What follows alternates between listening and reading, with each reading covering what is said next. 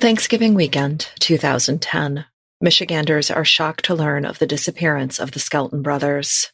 Their father, John Skelton, he claimed that Alexander, Andrew, and Tanner Skelton were unharmed, that he'd relocated them to a family in an underground network, a place where the boys would be safe and loved, but far away from the influence of their mother, Tanya Zuvers. Despite multiple searches in southern Michigan and in northern Ohio, the Skelton brothers are still missing a decade later. There has been no sign or sighting of the children since 2010. Their father sits in prison, locked away at the Bellamy Creek Correctional Facility in Ionia. John Skelton could be up for parole later this year, and his sentence will end in 2025 when the youngest of his 3 boys would be 18 years old. Skelton was charged with unlawful imprisonment for the disappearance of his 3 children. There isn't evidence to charge him with a more serious crime.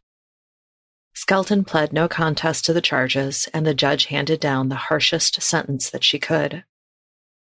And it's possible that Alexander, Andrew, and Tanner are still alive, that they're being raised in secrecy, homeschooled.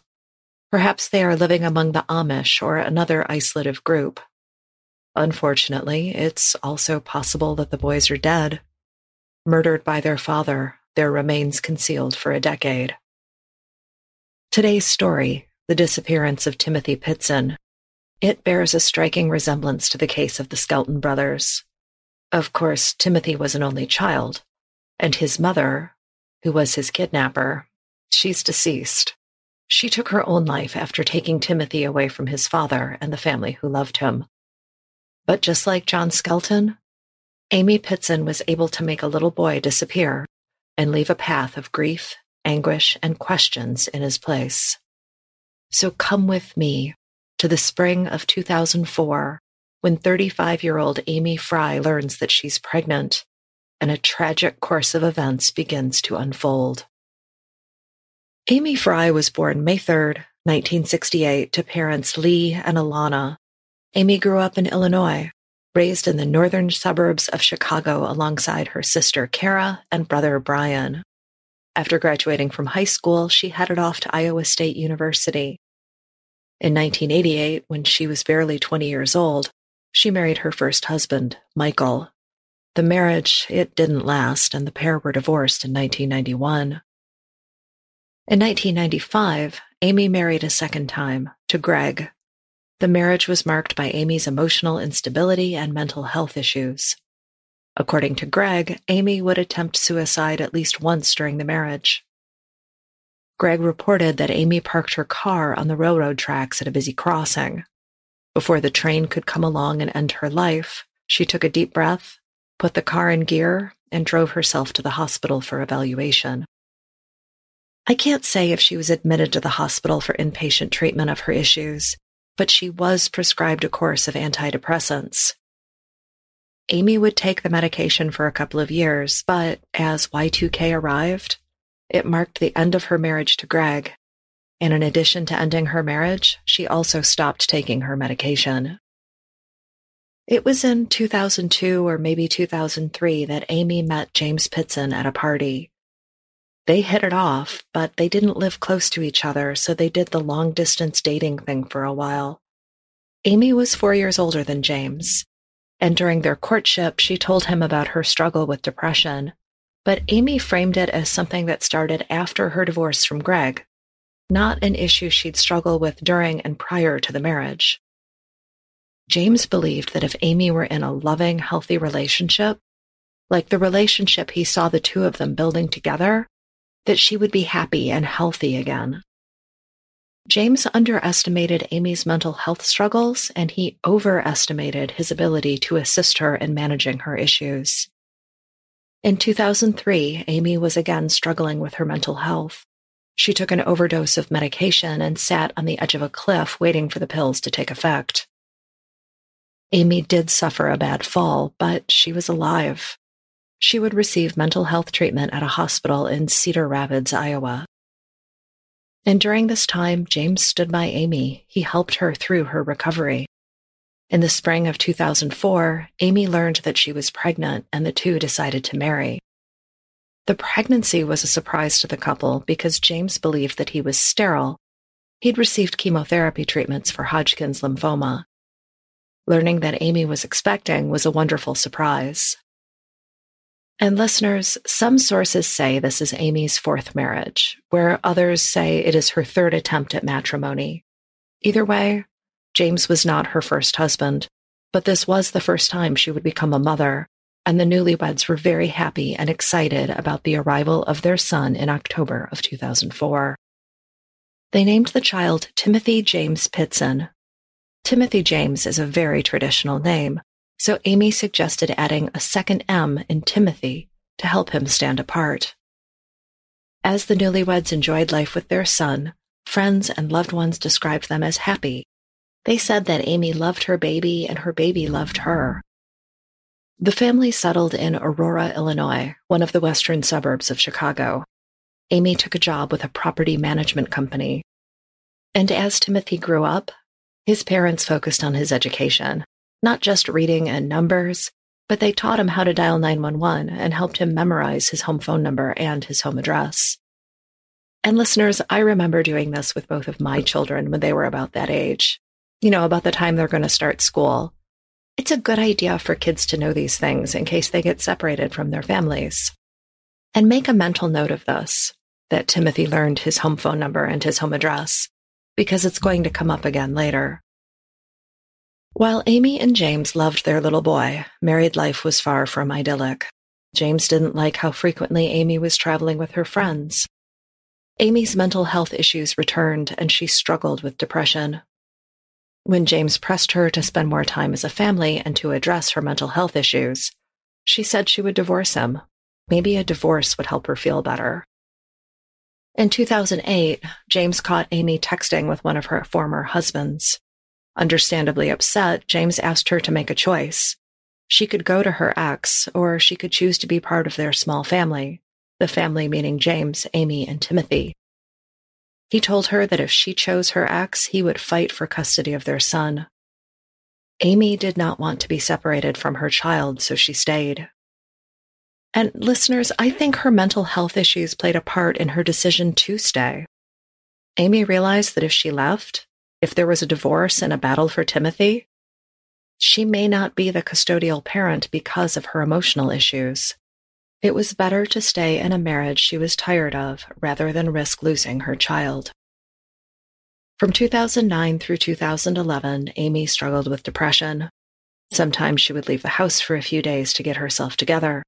She would return home and things would be a bit better and then slowly devolve back into fighting and struggling and unhappiness. Amy loved Timothy, and James loved Timothy, but Amy and James could not get their marriage on a good track. Timothy was easy to love, a dark-haired little boy with rosy cheeks and a winning smile. And Timothy was a lot like other kids his age. He loved playing with matchbox cars, going to the park and the playground. He palled around with neighborhood kids and thought go-kart rides were the coolest thing ever. The summer before he turned 6, his parents decided it was time for him to learn to swim, and they put him in classes at a local pool. Timothy loved to splash around in the water, and he was making progress in his lessons. After time spent at the pool, he loved to eat either macaroni and cheese or get a kid's meal from his favorite fast food restaurant. In the fall of 2010, Timothy started kindergarten at Greenman Elementary School in Aurora.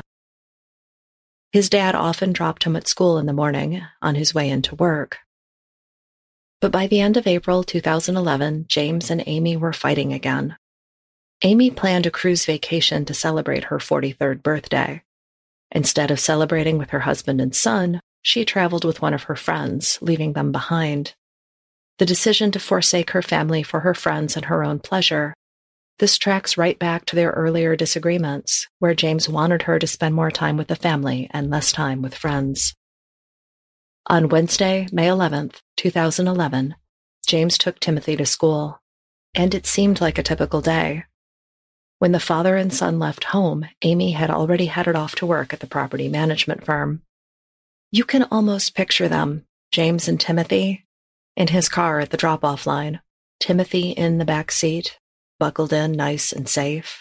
his Spider-Man backpack beside him, loaded up with his lunch and a snack, maybe some extra pencils and a pair of gloves in case the late spring weather turned cool. James watched Timothy as he exited the car. Maybe he called out that he loved him, that he would see Timothy later. And Timothy gave him a smile and a wave and a "Love you, Dad," as he put the backpack on his small shoulders and followed his classmates into the building. James Pitson had no way of knowing that this would be the last time he would see his son. On Wednesday, May 11th, 2011, James Pitson took his son to school, just like he does on most weekday mornings. What he doesn't know is that 30 minutes after he left Greenman Elementary, his wife, Amy, arrived at the school to pick Tim up. Amy will tell office staff that there is a, quote, family emergency, as she signs Timmy out for the day. She doesn't elaborate as to the nature of the emergency, and her behavior during this interaction raises no red flags for school staff. Amy and Timothy leave the elementary school about 8:30 a.m. Amy Pitson has only 2 days left to live. Around 9:30, mother and child arrive at an automotive repair shop in LaGrange, about 30 miles east of Greenman Elementary. Amy's car, a 2004 Ford Expedition, needs routine maintenance. She asks if the repair shop's courtesy vehicle could drive her and her son to the Brookfield Zoo. The zoo, also known as the Chicago Zoo, is just a couple of miles from the repair shop. Mother and son will spend hours exploring the zoo before returning to the shop at 3 to collect her Ford. From there, they drive north to Gurnee, Illinois, where Amy checks them into the Key Lime Cove Resort and Indoor Water Park near Six Flags. As Amy is retrieving her car from the shop and heading north to Gurnee, her husband, James, is at the school to pick up Tim, but there is no sign of his son. As he waits for Tim to appear, he learns that Amy picked him up that morning saying there was a family emergency. James is not aware of any emergency, so he dials Amy, but she doesn't pick up. James then places calls to Amy's office, and they tell him she didn't come into work. A call to Amy's parents isn't helpful either. They have not seen or heard from their daughter. Looking back at their marriage, James reminds himself that Amy has taken off before, using the time to cool off before coming home, and he hopes that's what she's doing now. He doesn't place a call to the police. He doesn't report them missing. And this, looking back, I bet this is a move that he regrets. Mother and son spend the night at Key Lime Cove, which, if you look it up in 2020, it's changed ownership and now operates under a different name. And on the morning of May 12th, Timmy and Amy are headed north. They're leaving Illinois. They're headed to the Wisconsin Dells. The Dells are a resort area and a tourist destination which dates back to the 1850s, when visitors from the north in Milwaukee and from the south in Chicago came to the area to escape the noise and heat of the city. In 2011, when Amy arrived with her son, they were in the Dells to spend time at another family-oriented water park resort. Remember, Timmy had taken swim lessons and he really enjoyed his time in the water. Also on the 12th, James Pitson files a police report. His wife and child are missing. Friends and family join the search for Amy and Timmy, posting flyers, making calls, and keeping an eye out for Amy's blue Ford SUV. On the drive from Key Lime Cove to the Dells, Amy stopped twice. Once at 11:15 a.m., she stopped at the local Shopko store in Racine, Wisconsin. While there, she purchased children's clothing and toys using her credit card. Amy would stop again in 3 hours, this time in Johnson Creek, where she filled up the Ford with gas and bought beverages. Amy and her son check into the Kalahari Water Park Resort, and the pair will spend the night there. Amy is continuing to ignore calls from her husband and family. They are concerned about her and Timothy. On the morning of Friday, May 13th, and yeah, Friday the 13th, Amy and her son are seen on video in the lobby of the Kalahari Resort. This will be the last time that Timothy is seen alive. In the early afternoon of the 13th, Amy calls her mother. During the call, Alana Anderson can hear her grandson in the background of the call, Timothy, saying that he's hungry. Amy tells her mother that she needs a day or two. She needs to decide what she's going to do, and she reassures her mother that she and Timothy are fine. Amy's next call, it's not to her worried husband. Instead, she calls James' brother. He can hear Timothy in the background of the phone call. During the call, Amy will tell him things like, "Timothy is fine. Timothy belongs to me. Timothy and I will be fine. Timothy is safe."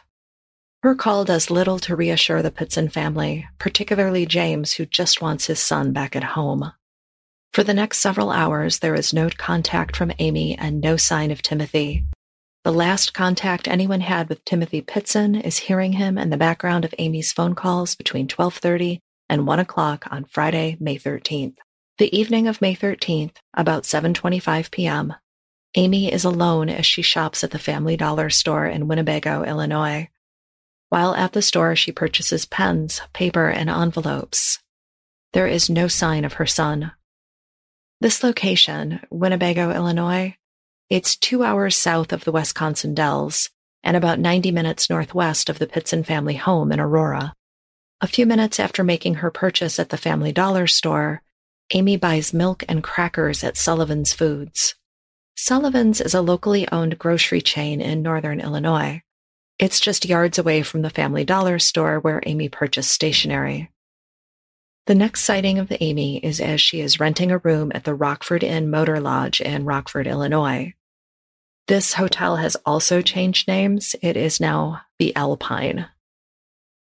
The motel is located about 15 or 20 minutes east of Winnebago, and no one at the Rockford sees or hears a child with Amy. It is midday on May 14th, 2011, that 43-year-old Amy Pitson is found dead in her hotel room. She has slashed her arms and her throat with a knife. In addition to cutting herself, Amy also took a large dose of antihistamines. In the room, they find no sign of Timothy or of his belongings, such as the Spider-Man backpack. Also, noticeably absent from the room are Amy's cell phone and the clothing she was wearing in the lobby footage of her and Timothy at Kalahari Resort. Investigators will find a suicide note, which is 5 lines long. They also find 2 letters. One letter is to her mother, and another is written to a friend. There is no sign of her son, and nothing to indicate he was ever in the room where his mother died.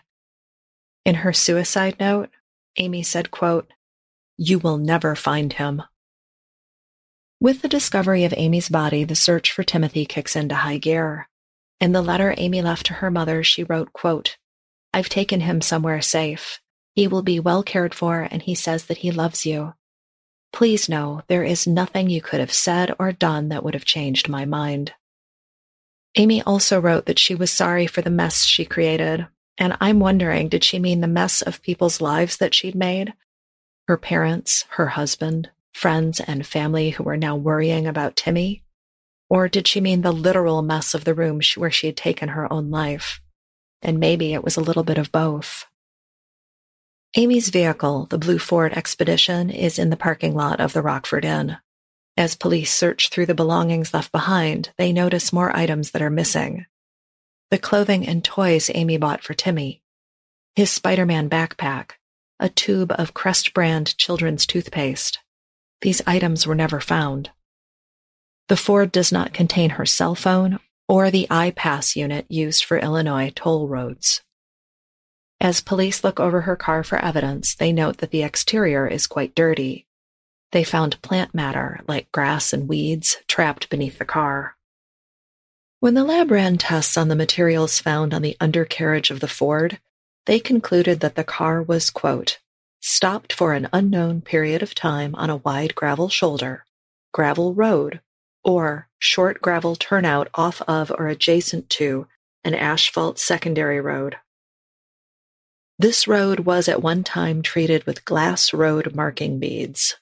The vehicle backed into a grassy meadow or field that was nearly treeless. Both Queen Anne's lace and black mustard plants grow in a row along the edge of this field or the shoulder of the road." I found this interesting, and The glass beads jumped out at me because I was not familiar with the concept. The short version is that small glass beads are applied to lines on roads to make them more reflective at night. The beads are either mixed in with the line-making material, or they are added later to make the lines show up better at night. In my experience, I see these reflective stripes on roads with poor lighting, such as in an area with few businesses and fewer streetlights, or in remote and rural areas. The report on the materials under the vehicle further clarified that this was not a farming area. There was no indication of crops being grown. This area is likely a meadow. Also worth noting, there is no sign of the greenery being cut, so this was not a lawn, a park, or a maintained area. From what they found, they strongly suspect that there is a pond, stream, or creek nearby. The report went on to say, quote, "Scientists further believe that the meadow is most likely in northwestern Illinois, with Lee and Whiteside counties as the most likely locations. However, areas in Carroll, Ogle, Stevenson, and Winnebago counties cannot be ruled out."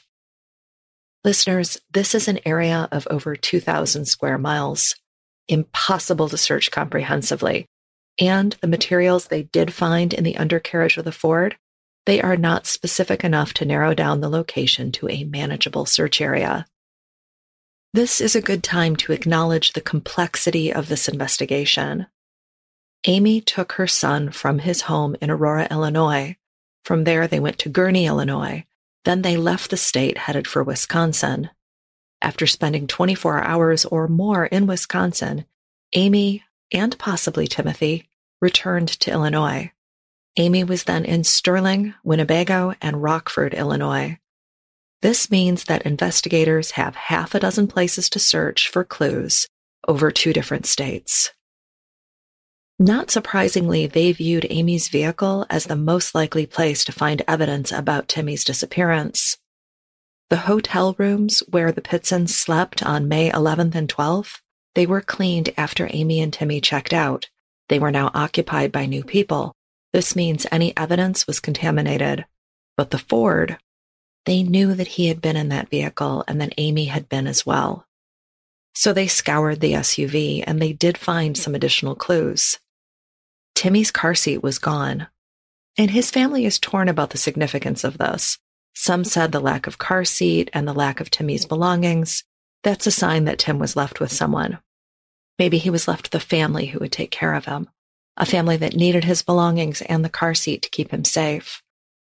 Others view the lack of Timmy's things as an ominous sign, something that says Amy got rid of Timothy. She made him disappear completely.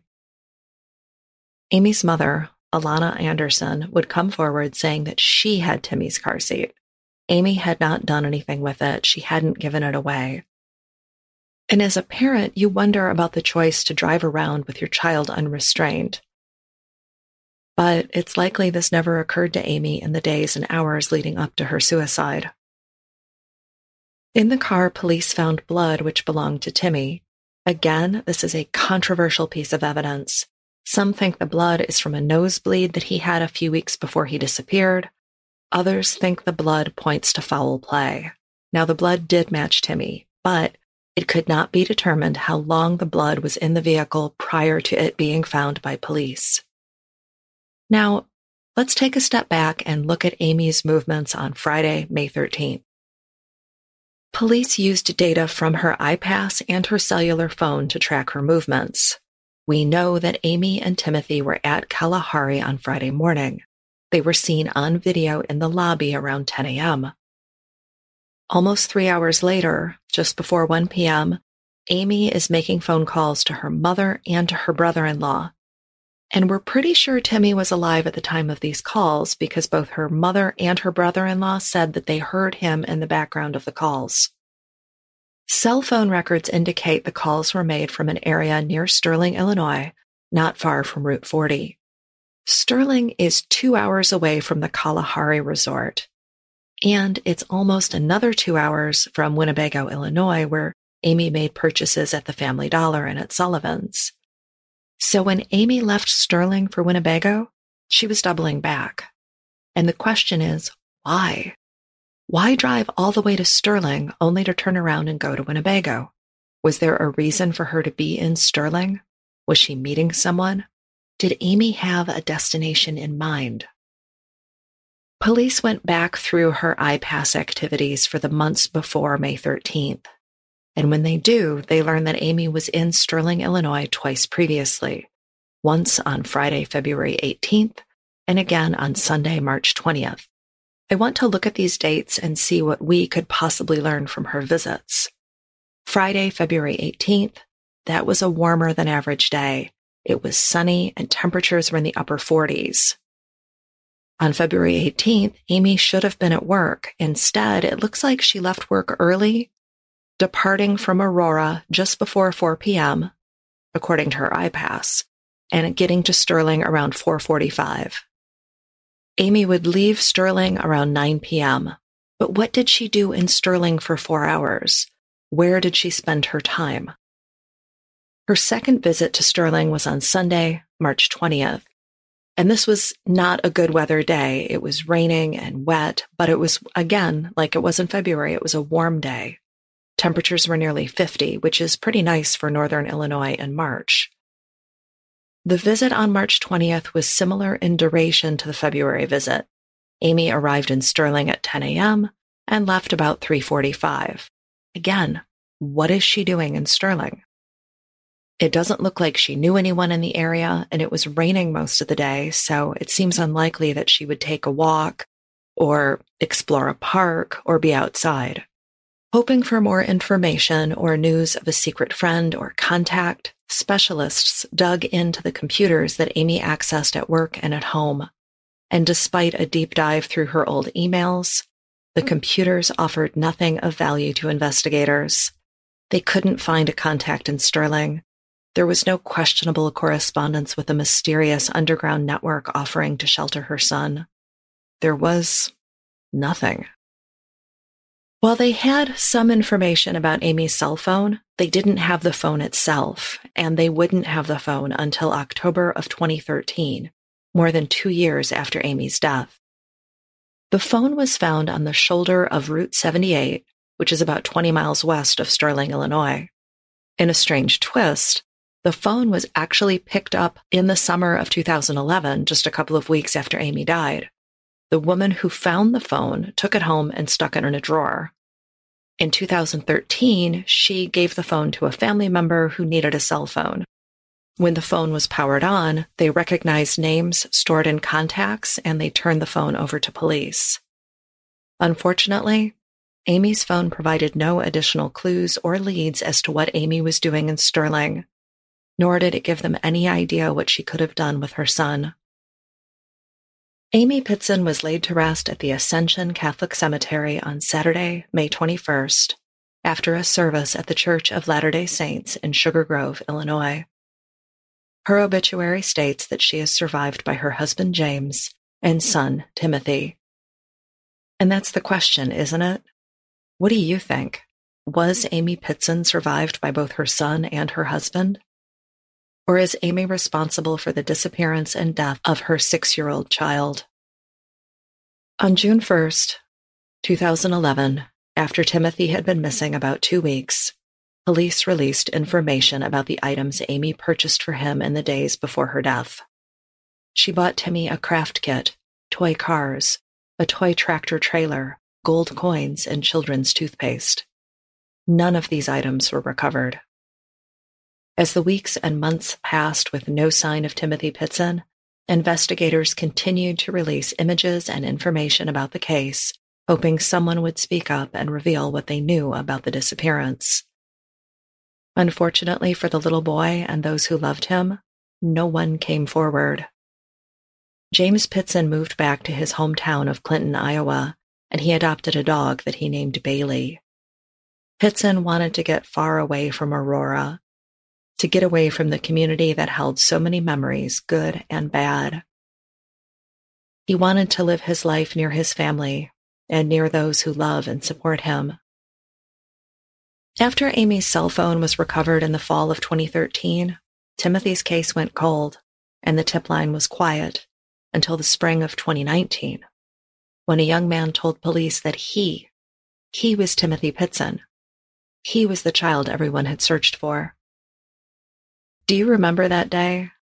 I sure do. It was kind of amazing because all of the true crime aficionados were on the edge of their seat, waiting for information, hoping that this, dare I call it a miracle, that it was true.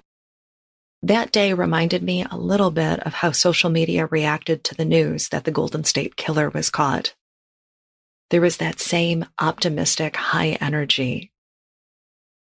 And this boy, the one who claimed to be Timothy Pitson, he said he was 14 years old and that he'd been kidnapped by two people years earlier. He described his kidnappers as male, white, with a, quote, bodybuilder-type build. He said that one of them had curly black hair and a spider tattoo on his neck. The other man was short with a snake tattooed on his arm. He described their vehicle as a newer model Ford SUV with Wisconsin plates. Police looked at this young man. He was thin. He didn't look healthy. So they took a DNA swab with his permission, and 24 hours later, we all knew the truth. The cruel truth. This wasn't Timothy, and he wasn't 14 years old. The young man in police custody was an ex-convict named Brian Michael Reaney. Reaney was 23, and he had a criminal history of burglary, vandalism, and writing bad checks. Reaney was from Medina, Ohio, and had been released from prison in March of 2019. And I had a lot of anger toward Brian Reaney, but I can only imagine the pain that Timothy's family felt after what he did. Timothy's father, James, did speak to the press, and he asked the question we all wanted an answer to. How could Reaney do this? In January of 2020, Brian Reaney pled guilty to a federal charge of aggravated identity theft. He was sentenced to 2 years in prison and after that, a year of probation. If he hadn't taken the plea, he was looking at 8 years in a federal penitentiary. If there was a silver lining to Reaney's stunt, it's that once again, people are talking about Timothy Pitson. They were looking at his photo and wondering where he could be. Aurora Police Sergeant Bill Rowley gave a statement to the press, quote, "Although we are disappointed that this turned out to be a hoax, we remain diligent in our search for Timothy as our missing persons case remains unsolved." Did Amy Pitson do what John Skelton claimed to have done? Did she leave Timothy with another family, safe and sound? Did she leave him in a place where he would grow up without people that loved him and without his father? If he is somewhere else, Timothy knows his name. He knows his address and his phone number. He knows how to call 911 and ask for help. His parents taught him to do these things, and they helped create an identikit with his thumbprint and his photo just months before he vanished. In fact, Timmy's identikit was found, along with Amy's belongings, in the room where her body was recovered. If he were alive and well, wouldn't Timothy have called home or identified himself to someone who would reunite him with his father? Or did Amy Pitson commit an unspeakable act of violence against her only child? We can't say. What we do know is that Timothy James Pitson, age 6, was last seen on Friday, May 13, 2011, at the Kalahari Resort in the Wisconsin Dells. At the time of his disappearance, Timothy was 4 foot 2 inches tall, 70 pounds with light brown hair and brown eyes. If you have information on his case, you can contact the Aurora, Illinois Police Department at 630-256-5000. And while this episode on missing child Timothy Pitson was released on June 1st, it was meant as part of the Missing Persons Month initiative. May is recognized as Missing Persons Awareness Month in Michigan, and each year the Missing in Michigan organization has an event to support families and to increase awareness of missing persons cases. Unfortunately, this year's event was postponed. Hopefully, we can all get together later in the year. And if you're in Michigan or want to make the drive, you're welcome to join us. Michigan has about 3,800 missing persons, and about 800 of them are juveniles. Through my work with Missing in Michigan and through coverage of missing persons cases on the podcast, it is my hope that we can bring them home and reunite them with their families. Already Gone releases new episodes on the 1st and 15th of each month. If you would like early access to ad-free episodes, find us on Patreon at patreon.com/alreadygone. Special thanks to our researcher, Haley Gray, and to the good people at Gray Multimedia. I'm Nina Instead, the writer, producer, and voice behind Already Gone.